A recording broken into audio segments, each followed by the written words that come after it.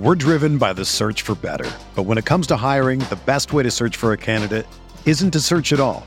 Don't search, match with Indeed. Indeed is your matching and hiring platform with over 350 million global monthly visitors, according to Indeed data, and a matching engine that helps you find quality candidates fast. Ditch the busy work. Use Indeed for scheduling, screening, and messaging so you can connect with candidates faster. Leveraging over 140 million qualifications and preferences every day, Indeed's matching engine is constantly learning from your preferences, so the more you use Indeed, the better it gets. Join more than 3.5 million businesses worldwide that use Indeed to hire great talent fast. And listeners of this show will get a $75 sponsored job credit to get your jobs more visibility at Indeed.com/Blue Wire.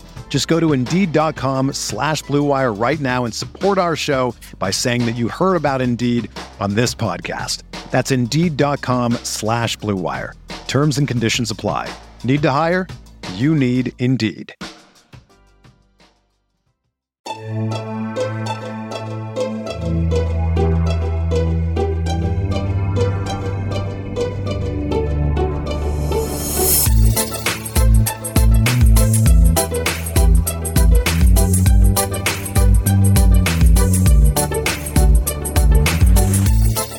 Hey there, Knicks fans.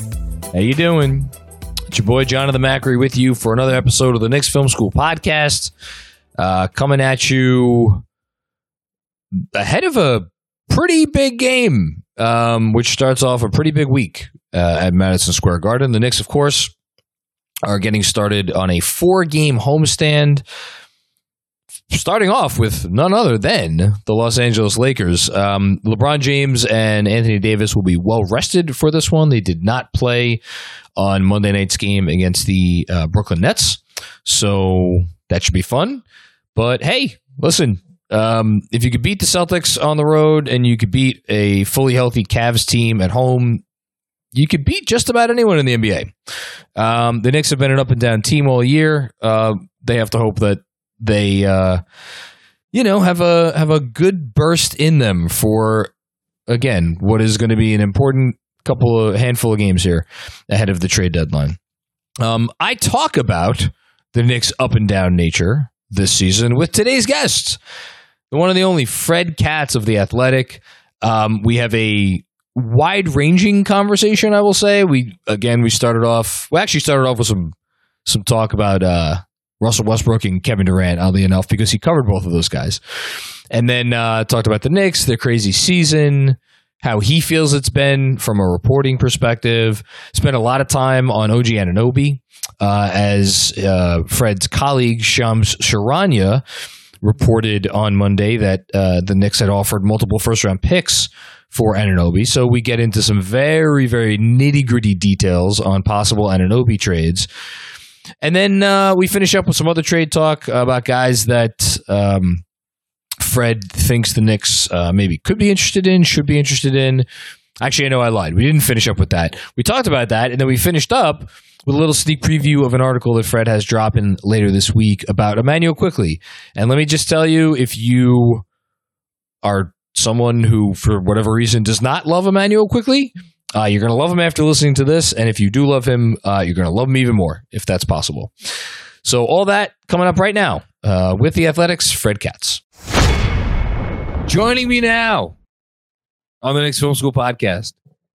He's a reporter so talented that I learned today he has the capability of interviewing the very best of the NBA stars, and not even needing an answer from them, because he could just answer his own questions that he asks.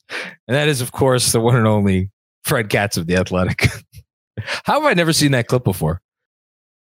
I don't know. It went pretty viral when it happened. I don't think the listeners are going to... That was 2016. That was like right after I joined the beat as a Thunder beat writer.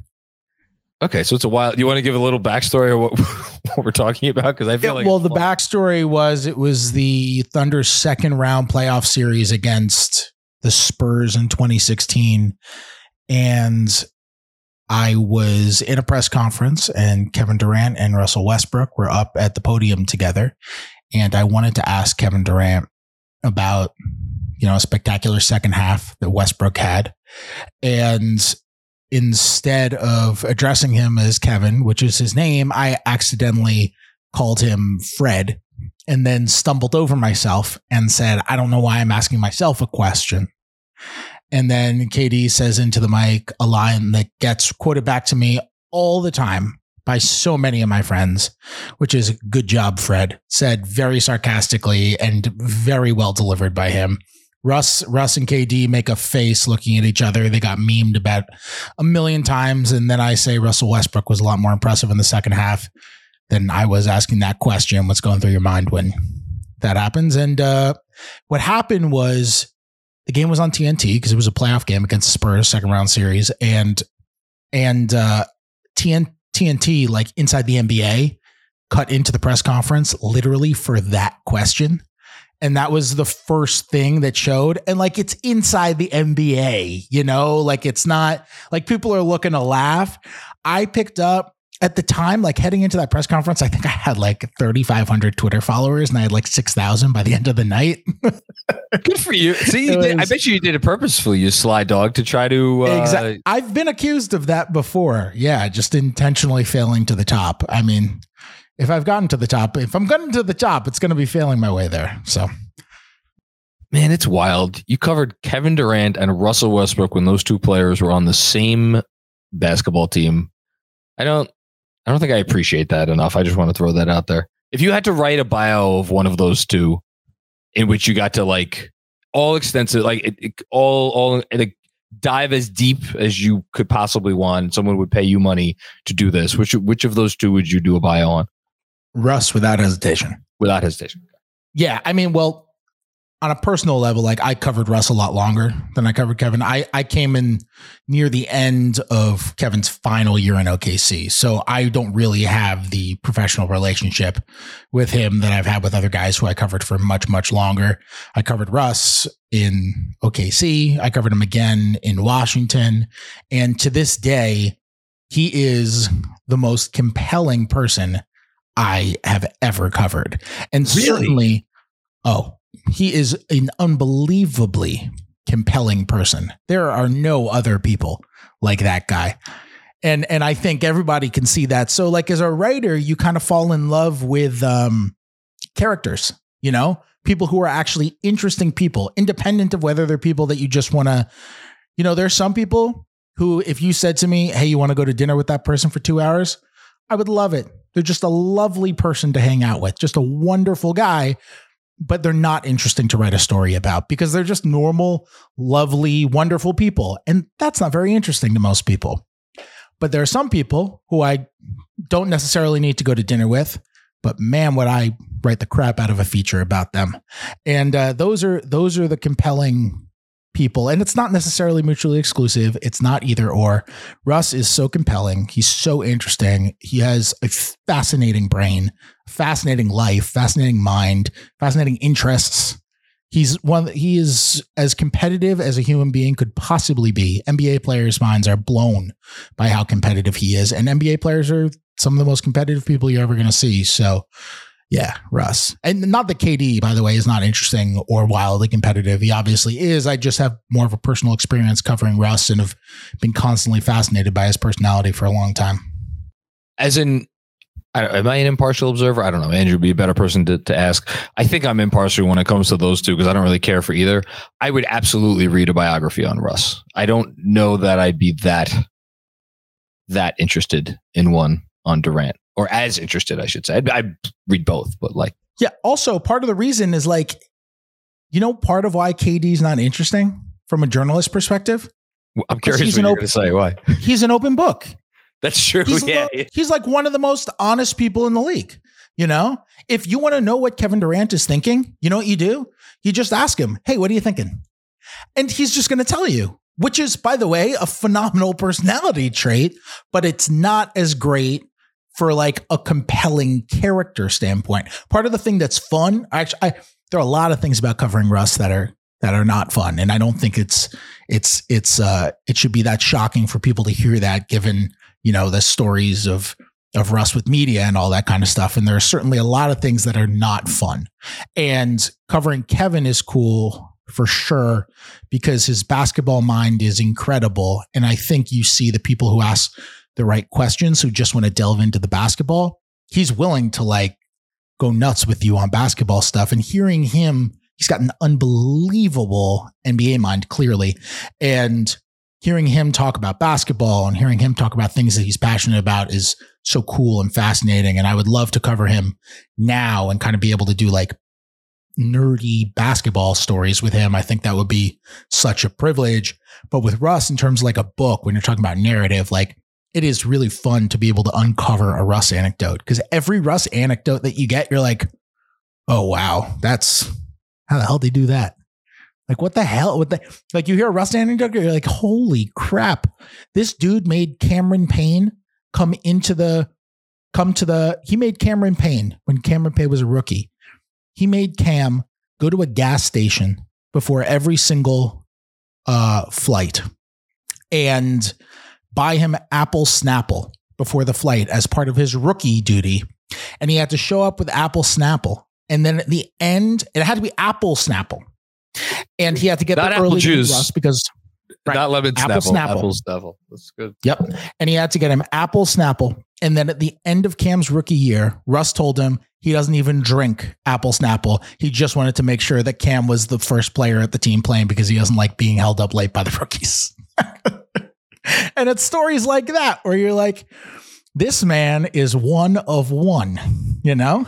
Like he's wildly competitive and he's just a maniac. And hey, some people are going to get to see him at the Garden on Tuesday night. Yeah. Good transition. Yeah. Russ, I don't know if we should call it the big three anymore. Although it feels disrespectful to Russ to not include him in that. Whatever. They're the big something. They're the Los Angeles Lakers. They need no nicknames. That'll be an interesting game for the Knicks, an interesting homestand coming up for the Knicks. Tough to transition from talking about Russ, but I'll do with this. Before we get into some trade stuff and some Quickly stuff later, because you have a piece coming out of Immanuel Quickley. This season in general, because as you said, you've covered a lot of NBA seasons, some quite interesting ones, some quite good ones in terms of the results. And then maybe some not as interesting ones. Hi, Washington Wizards.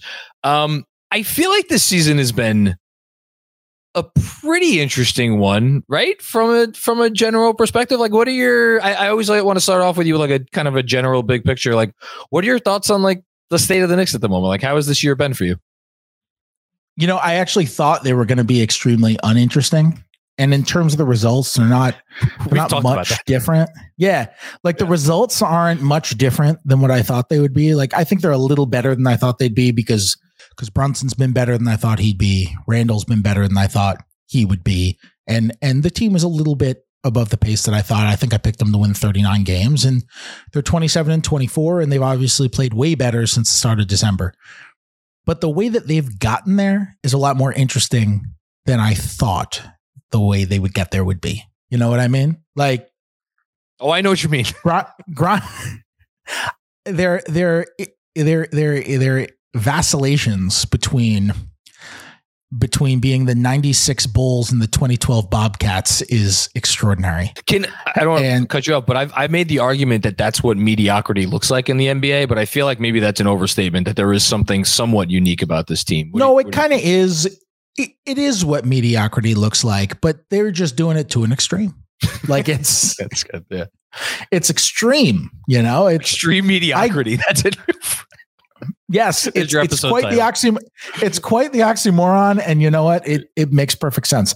I think Randall's season has been super interesting. I think Jalen Brunson's season has been super interesting, and I think he's a really fun player to watch. Like, I think they're more fun to watch than I thought they would be. I thought they'd be like a slog to watch, but Brunson is really fun to watch when he's playing well, and he's usually playing well. And Quickly's fun. Grimes is fun.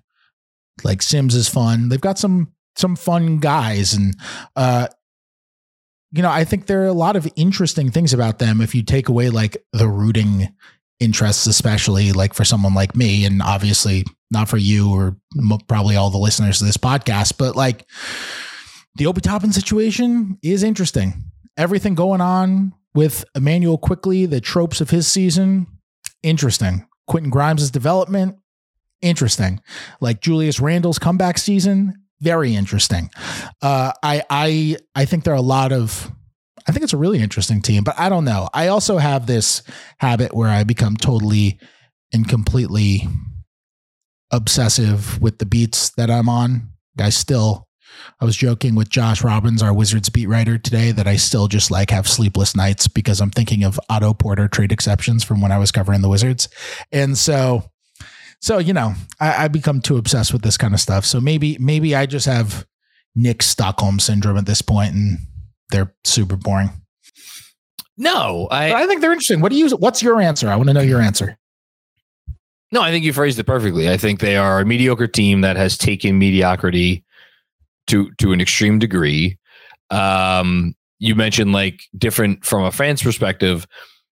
There's been both good and bad because there has been some highs, you know. I would say more recently, I think the last 2 wins they've had are their best 2 wins of the year. Before those, there was certainly more low lows of differing natures too, which is always interesting. You know, and then you'd look up and there'd be like however many games over 500. So there was this weird dissonance in that. I am fascinated by where they are at right now for a couple of reasons, and I want to get into. John, can I interject with one thing first? Please. All right. So number 6 through number 12 in the East right now is separated by 5 games, right? In the West, you've got number 3 and number 13 separated by 5 games. This is heading into Monday night's games. Mediocrity feels extreme because everybody's at the same level. So like these crazy comebacks and fall offs, like you give up 145 points to the Thunder in the beginning of the year. You're like, oh, bad loss. The Thunder are just as good as 20 other teams in the league. You know, actually, the Thunder might be better. The Thunder are good. Well, they certainly have a player that's better than a lot of other teams have on their team. Yeah, so it's just like, you know, the everyone has all of these losses they're considering bad losses, but the league is so close that just like a loss to the 26-26 Utah Jazz is not a bad loss, just like a loss to the 25-24 Golden State Warriors isn't a bad loss or an okay loss. It's just like all these teams are 500 and that's it. And the Knicks are one of those teams within a few games of 500. It's just how we have to adjust to what the league is this year. NBA fans are so used to there being the elite and the crap, and there not being much of a middle class. And I feel like we kind of have to adjust our perspective to acting more like baseball fans, where it's like, if the Yankees lose a game to, you know, I guess I can't use the Baltimore Orioles as the bad team anymore. If the Yankees lose a game to the Detroit Tigers, Yankees fans aren't freaking out. Oh no, the Yankees lost to the Tigers. What's next? You know, it's not all the way that direction of where baseball is right now. It's just inching more in that direction than it's kind of ever been in a really long time in the NBA. And I wanted to look it up to double check because it's not only the records, but I don't know if you want to have the cutoff point at the Bucks have a plus 2.2 net rating or the next team down, which is the Knicks at plus 1.6. But then you go through all these teams and you could get down all the way to 25. And that's the Pacers at negative 2.2. And even if you want to go, actually, probably the cutoff should be the team right before them, which is the Los Angeles Lakers at 24 at minus 0.8. So that means in terms of net rating differential, there's a difference of essentially like 2.4 points per 100 possessions, separating 9 through 24. That's insane. That is insane. That's wild. What a great point. That's wild. It really, I mean, we don't see, that's not, like you said, it's not normal. You don't usually have that many teams bunched up together, which is why, like, I guess there's with LeBron and AD healthy, I'm not sure it's a good argument, but I guess there's an argument a Knicks fan can make and be like, oh no, we're home tomorrow. We're facing the Lakers. We should win that game. You know, they're in whatever place they are, we're in whatever, but no, that's not a real argument. Which brings me to the trade deadline, which you wrote about. You had an article drop today in which you really, really expertly went through not only all the different teams that should be on the Knicks radar for a variety of reasons. And I would encourage everybody to go read that. But you also wrote last week an article basically with the many questions that are facing the Knicks ahead of this trade deadline. And in between those two articles that you wrote, someone of some modicum of importance to the New York Knicks went on and radio, I guess, what was a radio show and a television program, and spoke a little bit. Went on Fox 5 and then went on WFAN. WFAN, there you go. And spoke a little bit about some things, which we're not going to talk about because I just don't have it in me. And he spoke a little bit about the basketball team. And he did say, for the first time, because Leon Rose, is not the most talkative type, he said a word that might be taken as a goal or perhaps a mandate, depending on your point of view, and that's playoffs. He said the word playoffs. That is what he is expecting. And then I thought he followed it up with something even more interesting, which is that when I don't know if it was, I don't know who pressed him on it, but so would a first round playoff exit be okay? And then he talked about the summer ahead. And he's like, as long as we're making steady progress to get better after this season. So I'm sitting there, I'm looking at this and I'm like, right now the Knicks are fine. They're not going to, I don't think I don't think most Knicks fans expect them to win a first round playoff series. Okay, so if you don't do that and then you get to this summer, well, maybe there isn't pressure on them ahead of this deadline, but if there's no pressure on them ahead of this deadline, is there then pressure on them this summer to make a move? And then I started to kind of backtrack in my own mind. I'm like, well, I wonder if any of that influences how they approach this deadline as far as a sense of urgency.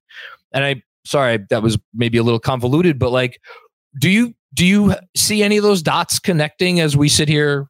What is it? 9 days out, 8 days, 10 days out, whatever it is, from February 9th. So I will say that a lot of trades that happen over the summer happen as results of deadline deals that didn't happen. I can think the KCP deal, for example, this past summer, where the Wizards sent Davis Caldwell-Pope to Denver for Monte Morris and Will Barton. That deal happens in July, right? And that trade was this close at the deadline last year. It was this close. It almost got done. It was really close. They didn't put it together. And then come the summer, they were both kind of still on the same page. And they were like, hey, do you want to do that deal? And they worked it out real quick because all of the easy work had been done. So I think whether you're intentionally planning for the upcoming summer or unintentionally planning for the upcoming summer, the work you do leading up to the deadline has an effect on what happens in the upcoming summer. I think it's I don't name that scenario because it's an exceptional one. I name it because it's an extremely common one. That happens all the time where we see trades happen over the summer and it's like, well, we've been talking about this guy for 6 months, or we've been talking about this guy since last year, or, oh man, I remember when I recruited this guy when I was working for a college team and I've known him for 12 years, or I've known his dad forever, or whatever. It's like, there's always something. Like the NBA world is very small in that sense. And so I would say you're kind of always working towards that. That being said, if you're talking about a big move, like, I don't know if the huge many-time all-star is getting traded this offseason. The one that we always talk about is the next guy the Knicks could be getting. Unless, of course, you want to talk about like a guy like OG Anunoby, who, my colleague Shams Charania reported earlier today that the Knicks have expressed interest in and have made offers for. Fred, do we have ESB? Do we have ESB? Because that was my next question. I think we've been doing this too much. Oh, well, there's no question about that. I have no idea why we just waste too much time talking to each other. Yeah, that's actually very true. For over 30 years, the law offices of Weiss and Rosenblum in New York City has been home to a team of award-winning, hard-hitting injury attorneys who have a long track record of seven-figure results. Whether you've been injured in a car accident, fall, construction accident, or other traumatic event, Weiss and Rosenblum will work tirelessly to maximize the award regardless of the severity of your injury and get you and your family the fair and just compensation you deserve. Call Weiss and Rosenblum today at 212-366-6100. Again, that's 212-366-6100 or visit weissandrosenblum.com for more information. No case is too big or too small. Personal attention to your matter is a priority. Once more, call 212-366-6100. Previous results do not guarantee future outcomes. If you think you might have a case, speak with a veteran attorney, not a rookie. Yes, there's OG Anunoby. He's a pretty good player. Yeah, I mean, all right. I have OG takes. Takes. Could I? Okay, so I want to set you up, and then you can go off in any direction that you want. The OG thing from Shams today is fascinating to me. I also liked your phrasing that. How did you write it? That there's so much smoke following around OG Anunoby that there must be flames behind him. Yes, it would seem so. A lot of smoke. Two things, and I think they are counter to each other. First thing, the Knicks have 2 first-round picks, probably, unless the Mavs. Oh my God, can you imagine if the Mavs finish one of the 10 worst records in the NBA? That would be interesting. Think we need to worry about that. I don't think we need to worry about that either. They're going to have 2 first-round picks. Probably conveying, yeah. Yes, I think that pick is conveying, and then you have the Knicks pick, which. And we've talked about how teams, you've told me, like, I didn't know this until you told me, like every team, or most teams, I guess, have models and they do different variations on where they think this pick is going to land or that pick is going to land. And I find that fascinating because here are the Knicks and they're a game out of 6th, but as we intimated earlier, they're also, I think, 4 games out of 6th in the lottery. So like, what is the value of if they were to ever put their unprotected first round pick in this year's draft on the table? And then if you fast forward to late June when the draft takes place, well, we just saw the Knicks have no interest this past draft in adding a young player because they're trying to win now. Well, is that changing between now and the draft? So like there's the draft stuff. So I'm wondering, well, from that perspective, does the mystery of their pick actually make it more valuable to trade now? And I think the only guy potentially on the market, we don't know if Anunoby's on the market for real, that would be worth putting on the table for might be Anunoby. And then on the flip side of the coin, I'm looking at RJ Barrett. And everyone's going to kill me for this because they all think I hate RJ Barrett. I don't hate RJ Barrett. But there are, I think, reasons that you could come up with why it might make sense for RJ Barrett to be a significant piece to go to Toronto in a potential OG Anunoby trade. I don't know if you have any thoughts on that. If you do, feel free to share. That obviously, well, it can happen now. It would involve probably getting the Spurs involved, or I suppose the Pacers, because of the poison pill and the whole thing makes it harder. And then you'd have to send additional assets to, make it worthwhile for all that stuff. I don't know. Maybe they never trade for Anunoby. But the question I wanted to ask you is like, do you think there is a sense that it may be more likely for them to do something now as opposed to the summer, or you just think it's a much easier to move to do during the summertime? I think there's a lot of interest in Anunoby right now. I think there are a lot of teams that are hitting up the Raptors pretty hard. I don't know what Toronto's going to do. No one seems to know what Toronto is going to do. So I think if Toronto decides to trade OG Anunoby, I think they would get a lot back before the deadline, whether it's the Knicks or somebody else. I think they would get a ton. If they choose to hold on to him, I think it's more kind of up to Toronto. I think if Toronto chooses, I'm kind of thinking out loud, I think it's more up to Toronto, because I think if Toronto chooses to trade him, they're going to get a really good offer. And the Knicks are going to have to see if they want to top everybody else's offer, which they're capable of, but they're going to have to see if that's what they want to do.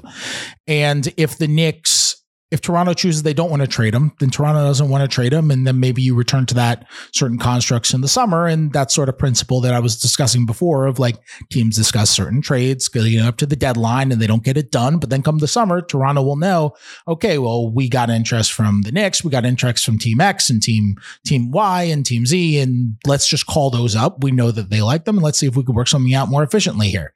And so that kind of stuff could totally sort of happen over the summer. I don't think anybody really knows. Like the whole league is kind of waiting on Toronto because it's not just OG Anunoby. It's Gary Trent who can become a free agent this summer. It is Fred VanVleet who can become a free agent this summer. And then if it's those three guys, then it's like, it's only natural to wonder about Pascal Siakam, who's got 2 years left on his deal, including this one. So, you know, I think the whole league is waiting on what the heck is Toronto going to decide to do. And I remember a couple of years ago, the Raptors were awful. It was the pandemic season. They were playing in Tampa. Everything was going terribly. It was approaching the deadline. They had no hopes of being good. They were pivoting to a tank. And everyone and their mother, including Kyle Lowry, had them trading Kyle Lowry. And guess what they didn't do? They didn't trade Kyle Lowry. So they have just, who was an upcoming free agent, by the way. And OG's got a couple of years left. So this and one, one more. Yeah. Yeah. So you just don't know. You don't know. Okay. I have a lot of OG takes though. And they're give me your takes. I haven't thought them out. Okay. So let's start with this. Do you like, no, give me your take. What's your first take? My first take is if I were going to trade for him, I think the years in the picks would be so important to me. Like if I were going to trade a 2023 first rounder, I would not want to trade a 2025. I would want to trade a 2026. Because if you trade a 2025, then you're not going to be able to trade 3 first rounders this summer because you can only trade picks 7 years out. You can't trade them in consecutive years. If you trade a 2026, then this summer you're able to trade a 24, 28, and a 30. And you're actually able to bring in another star potentially with 3 unprotected firsts. Also, trading a 26 might allow you to top 1 protect this year's and move it into the next year, just in case you totally crap out and become the luckiest lottery team ever. Like Toronto will probably be down for that. The chances are so minuscule, and maybe you give them an extra second rounder or something just to entice them to do it. So that's my first OB take. Obviously, I went to something OG take. That's going to be confusing if it happens. OG. Imagine if they were traded for each other. OG for OB. Oh my goodness, that would be rough. Obviously I went to something incredibly niche as opposed to like, oh, the Knicks are interested in a very, very good player. I have a whole thing in the newsletter tomorrow. I have a crazy pick protection idea that I don't even know if it's legal under the CBA. So it's not crazy at all because our minds went to the same place. Okay. Well, now you teased it. What's your idea? I'll talk this out with you. This is exceptional podcasting. So I'm wondering, can the Knicks include language?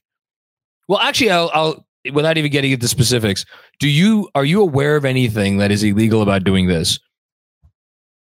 Saying your own pick will convey, unless it is within whatever protected range you're going to say it's within, and then if the pick doesn't convey, instead of converting to 2 second rounders, or kicking to another year, which is what we often see, it converts to other draft assets that the team owns. Are you aware of any illegality in that? You mean like it would convert to the Wizards 2023 pick? Or multiple of the Knicks protected picks? I don't think you're allowed to do that. But that's a good question. I've never heard that suggested before, but I'm pretty sure you're not allowed to do that. We need Jeremy Cohen on here. I want to find out. I haven't gotten a chance to do a deep dive on whether it's possible, but I was kicking it around.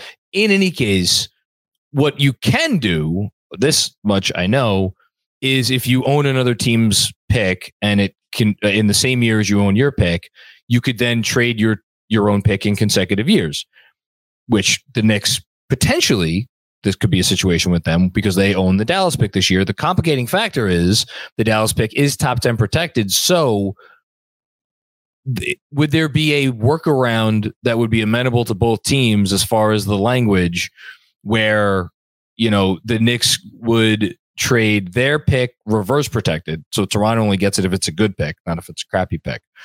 And then the Knicks would get the Dallas pick. But if for some reason the Knicks pick conveyed this year and the Knicks did not end up with the Dallas pick because it landed in the top 10, you would then kick the next draft obligation, I guess, down a year for the Knicks. Because the whole reason I'm going through all of this is like, can the Knicks trade essentially unprotected picks in 23 and 24 and then a swap in 25? And then that would allow them this summer to trade 26, 28, and 30. But again, you couldn't do it cleanly. It would be a little messy. Yeah, that doesn't sound doable to me. That would be problem. It's not impossible yeah. Here's the thing. And here's the first thing I thought about because I've been hearing some OG rumblings for a little while, and Shams kind of put him out there, was able to get it. But here's the thing that I've been wondering. I think it's going to take a lot for him. Whoever gets him, if they trade him, is not doing it with less than 2 unprotected first round picks. I agree. It might be more. It's just not happening. You know what trade that people don't talk about enough? People talk about how the Gobert trade ruined the market. Some people, like the real nerds, talk about how the DeJounte Murray trade ruined the market. You know what the biggest losers talk about as the trade that ruined the market, which set all of this off, that was before the DeJounte Murray trade, that caused the DeJounte Murray trade? Now I feel like an idiot because I can't think of what. No, you're not an idiot, because it is a random ass deal. It is the Derek White trade. Oh my God. Where it was that a top 1 protected swap in 28 or something? It's a swap. It's a swap. And it's a straight swap. And swaps never go for role players. And when that happened, and they got a first rounder from the Celtics and a swap for a guy who was a really good role player, but unquestionably a role player, that's what changed everything. Because now all of a sudden, the Spurs are like, hey, Hawks, we got a first and a swap for Derek White. You kidding me? This is DeJounte Murray. If we're giving up our role player guard, then Lord knows our all-star guard is going to get more than that. So it's going to take 2 picks, and they're going to have to be unprotected, and we're going to want the swap. And how about that Charlotte pick also while we're at it?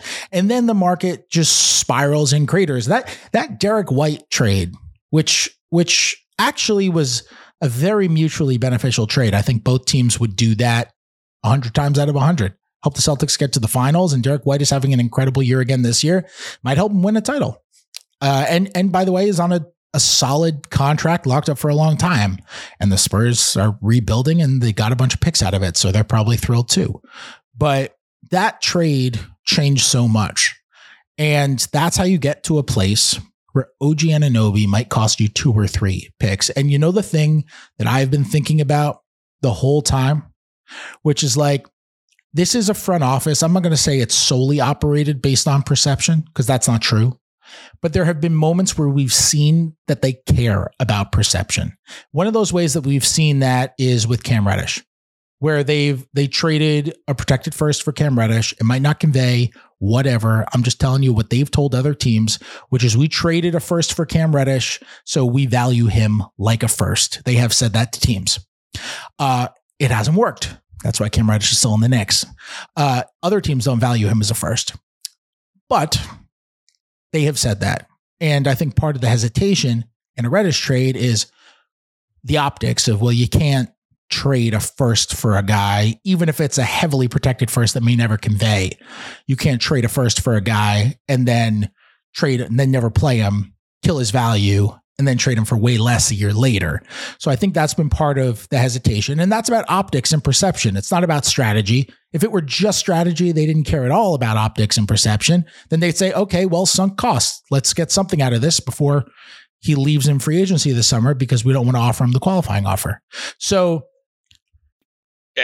that makes me think it's more likely that we're going to see him not Cam for salary filler and some second, but that he will be used in a trade where it will be less easy to not decipher. But him and Fournier for a big salary. You could fudge him and Fournier to Toronto for a guy who I don't know, I can't think of. So anyway, my grander point is not about Cam. I'm using Cam as an example. Here's what I'm getting at. If the Knicks trade 3 unprotected first rounders for OG Anunoby right after they didn't do it for Donovan Mitchell, I can't imagine what the reaction to that will be, because people are going to put that together. And I cannot imagine that thought is not going to cross their minds about, like, how could we refuse to trade 3 unprotected firsts for Donovan Mitchell? And I recognize there was a lot more than just 3 unprotected firsts and what Utah wanted. Obviously, there's RJ and Grimes or whatever the young guys are, clearly. But if we're just talking about perception, not reality, perception is what people think of you, not what you're doing. And if you're worried about the perception, which they've shown at times that it doesn't control what they do, it doesn't dictate all of their decisions, but it does cross their minds, I have to imagine that is going to cross their mind at some point if it hasn't already. You talk about perception mattering to this front office. Was it 3 minutes before the Mitchell trade was announced that they made the Barrett extension official? That's got true. that one just under the gun. Complete coincidence that got snuck out. Man. Yeah. I can't fathom them trading 3 unprotected picks for Anunoby. Can you? Before the deadline? No, I can't. I also, like, here's my other OG take, which is probably going to get me killed. Oh boy. I think he's a very good player, but he is a role player. And the market's just blown up too much. Like, it's blown up too much. I can't think of a team like, if the Knicks trade for OG Anunoby, if they give up no players in their rotation, what are they going to do? Jump from 6th place to 6th place? Like, I just don't see it being that. And he's a good player. And if, you want to make a star trade, you could, use him in the star trade because he's a very good player, but it's just tough. I also don't love the Knicks fit as much as everybody else seems to. I don't think they would use. People seem excited about it. I don't know. Maybe I'm misreading the situation. So that's again why I brought up RJ. Like, I could pretty quickly talk myself into Brunson, Grimes, or quickly, I guess, pick one. Anunoby and Randall and Mitch as a team that makes a lot of sense. Not a title winning team, not a team that's higher than 6th place in the East, but a team that makes a lot of sense. And then I could really talk myself into a team where if you swapped out the Randall piece for a real number 1 star with the right role players, I could really talk myself into that team doing some damage. I don't see Anunoby making a ton of sense, like basically in the Grimes spot in the starting lineup. Like, I don't know. I think there's a possibility the team might play worse with that particular construction. Cause like it feels clunky. You're losing your best point of attack defender. Cause like OG Anunoby is a bigger guy. He's not, I don't know. It's tough. By the way, I hesitated to answer that because I texted a cap guy who works for a team and asked him your question, and I was incorrect. You can do what you just suggested. You're allowed to do it, but it has to be whatever portion the team owns. But they couldn't do it for like the Washington pick because it's the same year and could conceivably convey. So it would have to be for like the Milwaukee pick in 2025. Okay. I understand. That makes sense. Cause okay. Cause you can't do it with a pick that could convey in the same year and have like, okay. That makes sense. Exactly. Cause then it wouldn't work. I also think I would be concerned about the spacing. You're taking out your best shooter out of the starting lineup and you're putting in Anunoby, who's like a 36% 3-point shooter, and he's good in the corners and all that. But teams really help off of him. And the Knicks ball movement is not as good as the Raptors. And by the way, like, the Raptors put him in the corner, but the Raptors are not some sort of all-world half-court offense because of it. Like, teams freely help off of him. Like, he's shooting 36%. That's solid, but it's 36% on a lot of open looks because teams would rather just like slice in on Siakam in the lane than and they'll live with him taking those shots. And the other side of it is, I think he's a pretty excellent. He's a phenomenal defender. Actually, he's a really phenomenal defender, and he is a much better defender than Grimes. So I don't worry. That doesn't concern me. But the reason that you would want OG Anunoby is because he's so versatile. Like, if you have him, you take that versatility and you run with it. And that's part of the reason he's really good on the Raptors, because the Raptors are the team of like, okay, our 4 best players are just 6'9" wings. And then it's Fred VanVleet. Well, that's who we're starting. Screw the centers. Like, that's what we're going to do. And I don't think the Knicks would run with his versatility. I just don't think the fit is great. I think what they would do is they would probably use him they would probably use him similarly to how they use Quickly defensively, where they'd have him guard shooters in the weak side corner, and he'd have to dig into the lane, and he'd have to close out on shooters, and he'd probably be fantastic at it, similarly to how Quickly is. And I'm sure he'd be better because he's bigger and he's stronger and he's longer, and he's not a very good defender. He's a phenomenal all defense caliber defender who is legitimately good at everything. But like, if you have OG Anunoby, you want to be probably switching like crazy and letting him show off how we can guard a million positions. And the Knicks don't defend that way. And also, like, guarding a million positions means playing in a million different roles. And I don't think that they would necessarily play like Randall at the 5, OG at the 4. I don't think that those lineups are going to happen much. So Grimes' minutes are probably going to be cut, but not for OG, for like Isaiah Hartenstein or Jericho Sims. And I think that could be an issue too. I feel like I'm like ripping into the Knicks for a trade they didn't make. No, but this is illuminating because he's a name and like he has a very interesting skill set. But one, as you said, he's a role player. He is not a guy that is going to fundamentally. But he's an excellent role player. Like he plays his role great. He has a great argument as literally the best role player in the East. That's actually not crazy. Huh.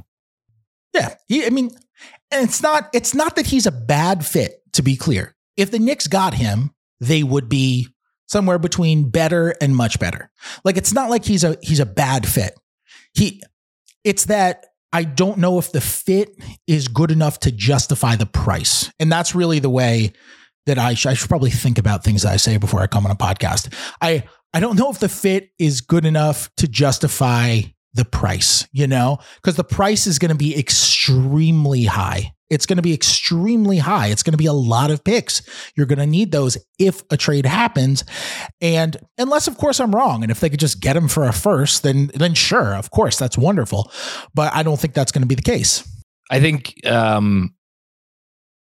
it's funny because we said the same thing about the Mitchell trade. It makes sense for a team that is closer to contention, that has more key pieces in place already to trade for Donovan Mitchell. You could really make the same argument about OG Anunoby, because if you're trading for him as like a big piece, a big component to what you're doing, you're probably, as you explained very well, you're probably going to be disappointed.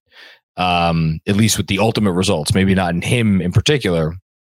And yeah, the Knicks, again, they're not one piece away, but it creates this dynamic, this conundrum, whatever you want to say. And we could maybe close on this before I talk about the Quickly thing real quick. You wrote about a bunch of guys. You wrote about a bunch of teams today. Give me one or two, if you want, whatever, that you think would make sense given what the Knicks are probably looking to pay, what their priorities are, all the things you wrote about last week, and like the questions to ask. Like, who do you have your eye on? What teams do you have your eye on? Okay, I'm going to give you two, and these are not necessarily based on my reporting. By the way, these are just like if I were running the Knicks, these are two guys I'd be looking out for. I think Eric Gordon makes a lot of sense for them. I've always preaching to the choir. And for what it's worth, I am not convinced that Eric Gordon's defense got bad. I'm just not. I just think this is the ultimate change of scenery situation. It's like that guy is the most openly checked out player. You wrote that for years. You wrote for years. I'm normally not a big like unprovable take guy in my writing. I'll throw some shit out on a podcast, but I'm not a big unprovable take guy in my writing at all. But I was like, I think this is actually quite provable. I think he's like in post-game interviews being like, so Eric, what improvement do you see? And he just looks at the interviewer with just an expressionless face and says, there is no improvement. Like he's a character from Office Space or something. Like it's unbelievable. He's so openly miserable and wants out so bad. So I'm like, how am I supposed to grade this guy's defense, which is for his whole career, by the way, been totally acceptable. How am I supposed to grade his defense? And when he's playing with a bunch of kids, they play the worst team defense in the league, that team. And it's a bunch of guys in their young 20s who don't know the league and don't know how to play. And how am I supposed to grade that? And the Rockets are saying that they want a first for Eric Gordon. And I'm like, okay, I'm just not buying that. I'm just not buying that's going to happen. I've heard scenarios where the Rockets have told teams, oh yeah, we want a first for this guy. And then they just end up letting the guy go because they overplayed their hand negotiating. So like, maybe that's what happens, but I don't think that's what's going to happen here. I imagine something will go and I think Rose and Reddish would make a lot of sense because then the Rockets could at least sell, hey, got a young player, can take a look. I think Reddish is totally the Rockets type. They like those guys who are like athletic, long, high school ranked, have potential. See if you can tap into, that guy, if you can teach him how to play, if you can just teach KPJ how to play, if you can just teach Christian Wood how to play, they want those guys and they believe that they can develop those guys. So I think that trade just makes sense. And Gordon can shoot, he can create. He's a deep 3-point shooter, by the way. He's not just a 3-point shooter. So he'll space out to like 27 and defenses will guard him out to 27, 30 feet. And you know what else he still does a lot? He still drives a lot. I was looking it up the other day. He still drives like 8 times a game, which is for a guy that plays whatever he plays, 26, 27, 28 minutes a night. That's, he's just hoping somebody will foul him really hard, knock him out, and he'll forget about the last 2 years. Yeah, that's a great. He's been at the top of my list for a while for a lot of the reasons you articulated. Who's the other guy? I'm curious. The other one is a much smaller deal that absolutely nobody's talking about, but I wrote about him in that story. And after I wrote the story, I started to think about it more, and I was like, I'm into this. And it's Gary Harris. Oh yeah, I saw that, and I'm like, makes a lot of money. And they signed him to an extension. They just signed him to an extension, didn't they? Yeah, they re-signed him last year. And part of the reason why I like Gary Harris is because of his contract. So it's not just the number that he makes. So he makes about $13 million this year and $13 million next year. But so Harris he's not, the guy that he was in Denver. But I have to imagine, I cannot imagine the price for getting him would be all that much. I don't see it. I think you could probably throw a couple seconds at him. Like that's like, like you can get an expiring, like when Memphis got an expiring Courtney Lee for 2 second rounders. That's that trade. That's that trade. I think you could probably get him for 2 second rounders. And if you can do that, like 40% 3-point shooter over the last 2 years, good team player, really low maintenance. You just kind of plug him in. He's going to guard hard. Like, I like that.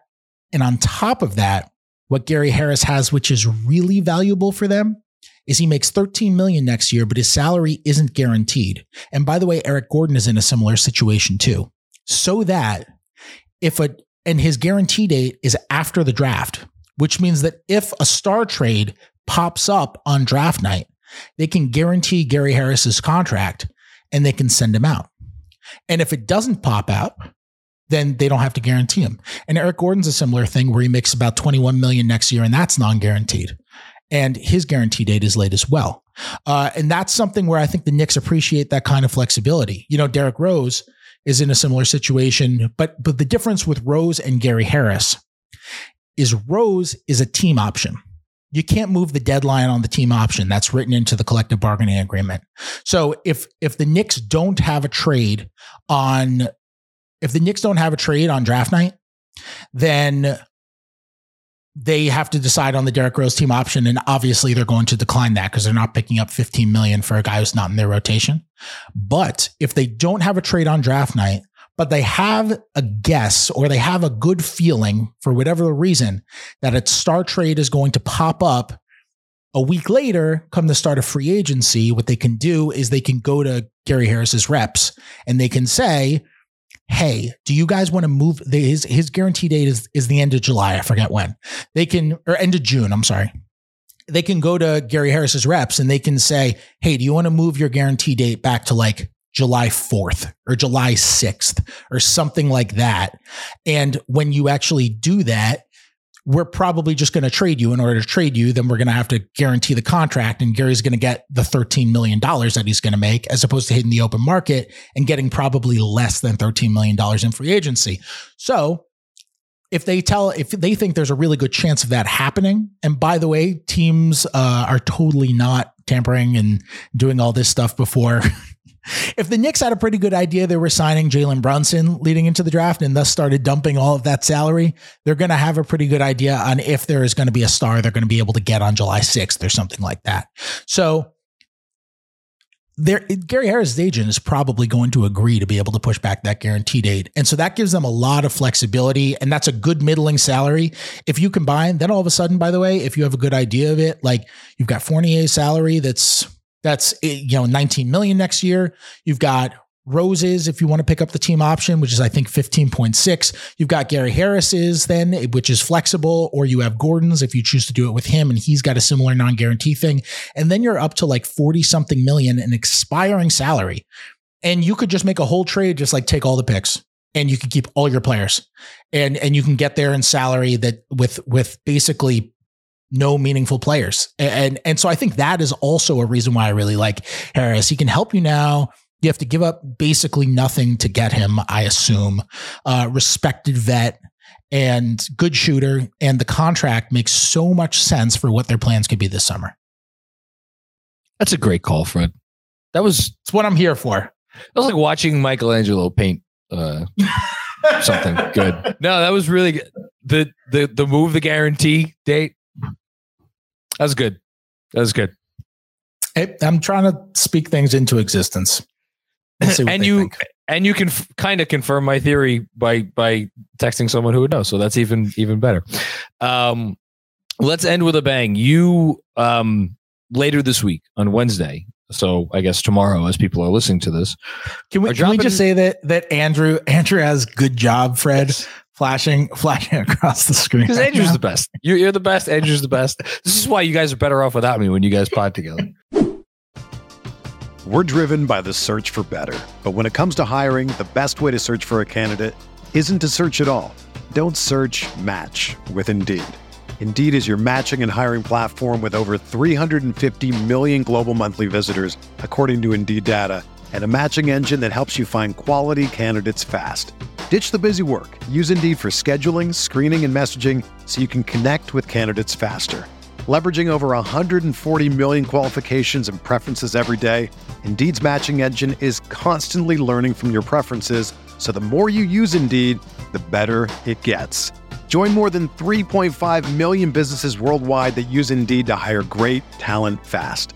And listeners of this show will get a $75 sponsored job credit to get your jobs more visibility at Indeed.com/Blue Wire. Just go to Indeed.com/Blue Wire right now and support our show by saying that you heard about Indeed on this podcast. That's Indeed.com/Blue Wire. Terms and conditions apply. Need to hire? You need Indeed. With threats to our nation waiting around every corner, adaptability is more important than ever. When conditions change without notice, quick strategic thinking is crucial. And with obstacles consistently impending, determination is essential in overcoming them. It's this willingness, decisiveness, and resilience that sets Marines apart. With our fighting spirit, we don't just fight battles, we win them. Marines are the constant our nation counts on to fight the unknown. And through adaptable problem solving, we do just that. Learn more at Marines.com. You have a piece dropping about Immanuel Quickley, and you've let us in. See, I sound like you when you were asking the question to Kevin Durant. You've let us in on what the piece is about a little bit. I don't want you to divulge anything that you don't want to divulge, but give me a little greenie tease for the piece that you have dropping on IQ. Yeah. So the reason I actually wrote about this story was because of a conversation that we had about Quickley last time we were on the podcast. And I was like, oh, that'd be an interesting story. We were talking about how Quickley will run this type of defense. They'll use the Knicks will use this little wrinkle with Quickley where he'll actually help from the strong side, even though conventionally you're not supposed to do that on drivers. And he executes these really clever switches while doing it. And I wanted to delve into how this dude who's still young and 23 years old went from, as a rookie, being like, man, what a great scorer, but if he's not hitting buckets, then he's not giving you anything, to, man, if only he could score, he would do everything. And and I wanted to delve into that. And he's really, really obsessed with the basketball minutia. And I'm specifically writing about and delving into, and I've done all the reporting and all of that for it, and it's going to come out later this week. But he's specifically, the story will specifically focus on his evolution as a communicator on defense and just how vocal he is. You know, you can watch games and you can see he's the guy in transition pointing at everybody. Okay, you take him. I got ball, you got ball, whatever. You can see him orchestrating that. You can see him in the half court. Like, watch him at the top of the key. Something he does is pretty amazing. He'll be defending at the top of the defense, and he will be calling out what the other team's plays are just at the top. And that's so rare. That's normally the job of the big man, because the big man is like the catcher, right? Like, he's got the advantage where he can see the whole court because he's the last line of defense. Quickley can't see that. So I've spoken about that with Quick, and he's talked about how he knows other teams' actions and other teams' plays so well that he recognizes, okay, these are what the guys at the top are doing. So I know what everybody else on the court is supposed to do. And he's able to call all of that out. And he's just a very obsessive film studier like that. I have a fantastic quote from Mitchell Robinson about, yes, but let's not blow the quote, but I will say it is such a good quote about Immanuel Quickley stealing his job, as he puts it. It is a great quote. And yeah, I mean, it's great. I mean, Quick was like super into it. He's a big basketball nerd, and he was nice enough to watch a couple plays with me and break some stuff down for me. Yeah. And even like, I even had after that Cleveland game the other night, when last week they played Cleveland, they win that game against Cleveland. The one where Hartenstein had the game winning block. That was a foul, but wasn't a foul. And Quickley does his post-game media, and after he does his media scrum, he turns to me and his face lights up. And he says, "You see my play?" And I was like, I don't know what you're talking about. What play? He was like, that great play that I made. And I was like, I don't know he never talks like that. I was like, I don't know the 3, like the and 1. Like, I don't know what you're referring to. And he goes, no, man, in the fourth quarter, I had an incredible pre-rotation onto Okoro in the corner. And I was like, dude, you must think I am such a nerd because I was like, I'm so proud as a beat reporter that this dude is like, do you see my incredible play? And it was just a pre-rotation onto a corner 3-point shooter. And to be clear, by the way, a pre-rotation is anticipating where the ball is going to be and rotating out to that guy. And it did end in a steal for the Knicks. So he was so excited. He didn't care about the steal. He was so excited about nailing the pre-rotation. He was like, I made a great pre-rotation. And he was so excited about the pre-rotation, but it was very funny. And he knew that I thought it was going to make me laugh. But I also thought it was just like a great moment of like, this guy who I feel like his rep is only cares about scoring. And maybe that's what he used to be like. I don't know. I didn't know him his rookie year, but he,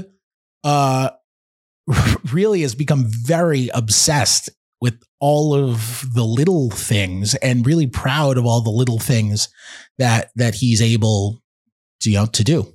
3 things. 1, as if every Knicks fan didn't universally adore this player and would storm the Garden with torches and pitchforks if he was ever traded. They will more so now after hearing that story. 1, 2, I had this in the newsletter earlier today.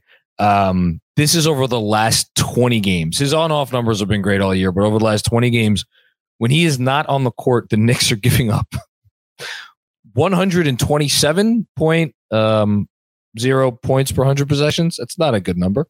When he's on the court, it's 111.1, difference of about 16 points per 100. It's actually not that difference from his year-long number, like 4.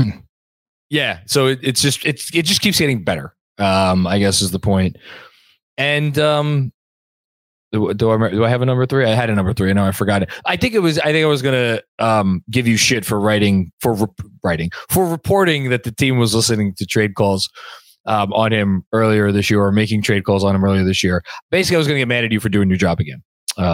Which don't kill the messenger, man. I wasn't making the calls. I know you weren't. Well, you were making calls to find out about the calls, which is, again, that's job, true. So but don't kill the messenger. My job is just to be the messenger that gets killed. Like, do you know how often I'm a messenger that gets killed just all the time? I'm like, I'm just putting it out there, guys. I didn't make the calls. I don't know. I'll tweet out the starting lineup and they'll be like, oh my God, why is that the starting lineup? I'm like, I don't know. I'm just telling you what it is. That's all. That's all it is. And you have since reported, among other people, that they have perhaps changed their stance on how much they do or don't want to trade Immanuel quickly. I hope. I don't. There's a lot of things I won't really care all that much about if they do or don't do this trade deadline. I will rest easier when the trade deadline passes, and hopefully he's still on the roster. I'll just say that. Oh, I know you will. He's really become a good player. He's really become a good player. And by the way, you mentioned over those last 20 games, the defensive on-offs, and those were always really, really good, dating back a long time. But his efficiency has been really good in January. I think the true shooting is over 60% this month, which is like a great number. On the season, I think the true shooting is up to 55, 56 for the season. I think it is barely a career high right now. 55, 56, that range, which is like 3 years ago, that would have been above league average. And now it's like well below league average because offense has just spiked to such an insane degree. Like league average effective field goal percentage is 54 right now. It's wild. Like I used to think, okay, I'm still thinking like if you're over 50, you're good. You know, if you're over 50, that's not like acceptable. Like that's good. And now you see 54 is league average. It's like, oh my goodness. It's just hard to adjust your mind to it. But for Quickley, it's like the efficiency is getting a lot better. He's hitting shots and he's He's kind of taking the right ones. And, if he can get to the line as much as he was before, which I don't know how much of his not getting to the line as much this year has to do with his efficiency actually going up. But, I don't really know the answer. I would have to delve into that more. But, if he could maintain this with a better free throw rate, like he had during his rookie season, then, all of a sudden you got something really going. Yeah, it's you hit it on the head in January. It's the consistency, and that's the other stat that I saw was 50% effective field goal percentage in 11 of his last 12 games. For a guy who I feel like throughout this season and throughout his career has had a lot of nights where you look up and he's like, oh, quickly was 2 for 9 and 1 for 6 from deep. It's like if he could just cut those out, which he has been now. I don't really know what more you would want from this play. I think Grimes was my favorite. Grimes or Brunson was my favorite thing about the early part of the season. I think it might be quickly now. I get that. What's interesting with him with the efficiency is I think he's, again, I would have to go back and look at this to make sure I'm totally right. But I think he's really cut out a lot of the bad shots. And that's something I've been thinking about more. There were so many really, really bad shots. I just don't think he really takes them nearly as much. I think he's sort of figured out this is a good shot. This is fine. And these are the moments where it's okay to take a bad shot. There was a few games ago where he took 5 shots. He shot the ball really well and he only took 5 shots. And after that game, I was like, if this game were a year ago, instead of finishing 5 for 5, he would have finished like 7 for 16. He would have started 5 for 5 and finished like 7 for 12. And we would have been like, this was a good game, but he would have added a 2 for 7 on the end of the 5 for 5, which wouldn't have been a good stretch. And now he's like, I am just going to, it's not like he's shooting and stopping. It's just like, man, you know what? I hate myself for this. I'm going to use a Tibbs phrase. Do it. Just going to do what the defense tells me to do. It's true. But you know what? It's good advice. It's great advice. Good advice. All of his catchphrases are great. You could live a good life, Fred Katz, by just following Tom Thibodeau's advice. You know what? I loved his answers. I know you don't want to talk about Dolan, but I loved his answers to the Dolan questions about the playoffs. I thought they were extremely illuminating about who he is as a person. Normally he's very droll and doesn't want to, expose anything, but I thought in not wanting to expose anything, he really showed his character. He was asked numerous times about Dolan saying that the goal is the playoffs. And he was asked if that puts pressure on him to make the playoffs. And he just said, I don't feel pressure. I never feel pressure. If you do everything that you can each and every day, then you're never going to feel pressure. I was like, damn. That was like the most zen that I've heard Tibbs. Like he's, he's so intense and he's so not zen at all. Like, which is why I think him and Derrick Rose are such an interesting duo, because Rose is very very chill in that sense. And so, I thought that was a really illuminating response from him. Now, it might've been total BS, but no, but it's not interesting. It's not total BS, because this is a man who approaches every minute of every day with, how can I make the best use of this next minute to advance? Yeah, that's all he cares about. How can I make the best use of this next minute? And the answer is leave your rim protector out there.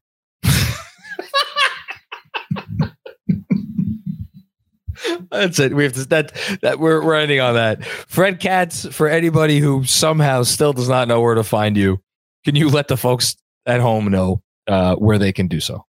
Yes, you can read my stuff over at The Athletic.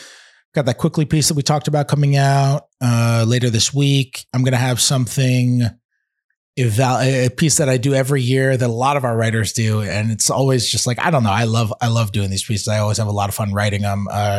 I just put out the call for it.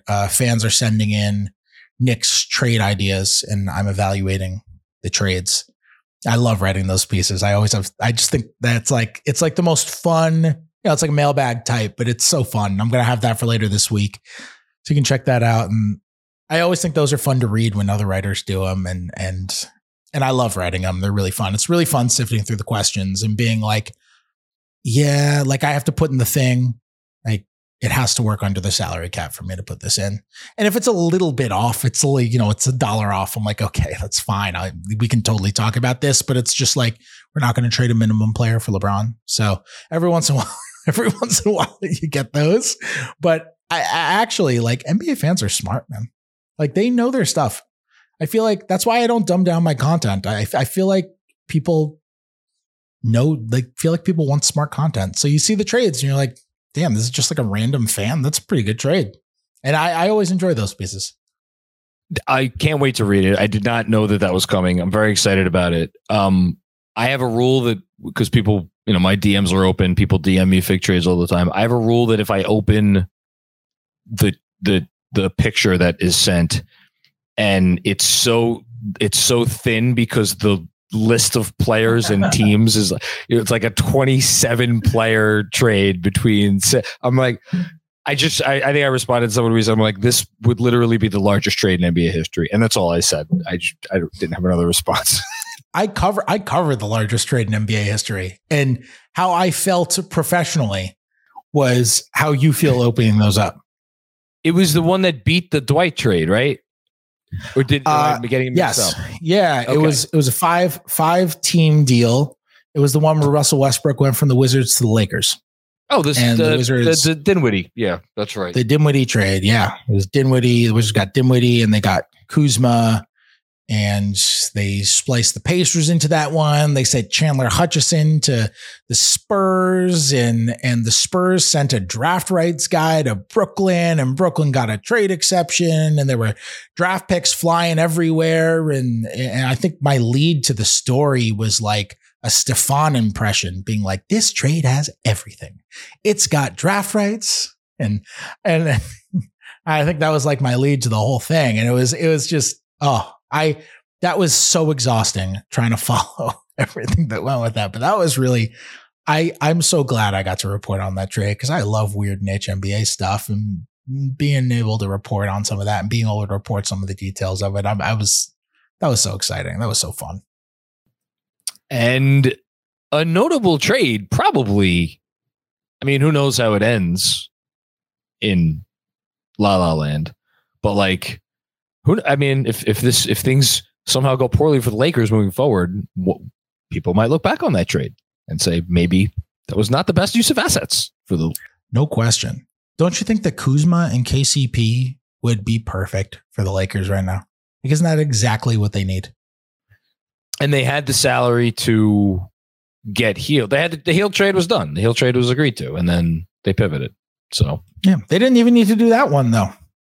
Like Kuzma's, I think it would have helped them. I forget who would have been the salary to go out for. It would have been Kuzma and Montrezl Harrell for Hield. Didn't they have another salary they could have sent out for Hield? I mean, I might be imagining that. No, it was Kuzma and Montrezl Harrell, but then in the Westbrook trade, it also had KCP.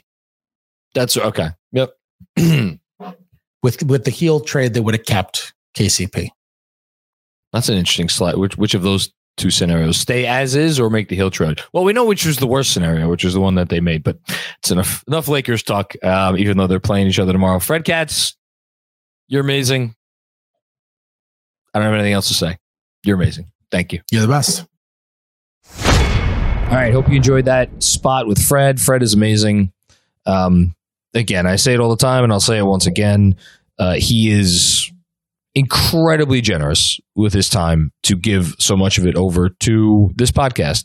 And if you are not already a subscriber to The Athletic, I cannot endorse it enough, not only for Fred's work, and I'm very busy, and in the average week, the only thing I do have time to read is Fred's missives on the Knicks.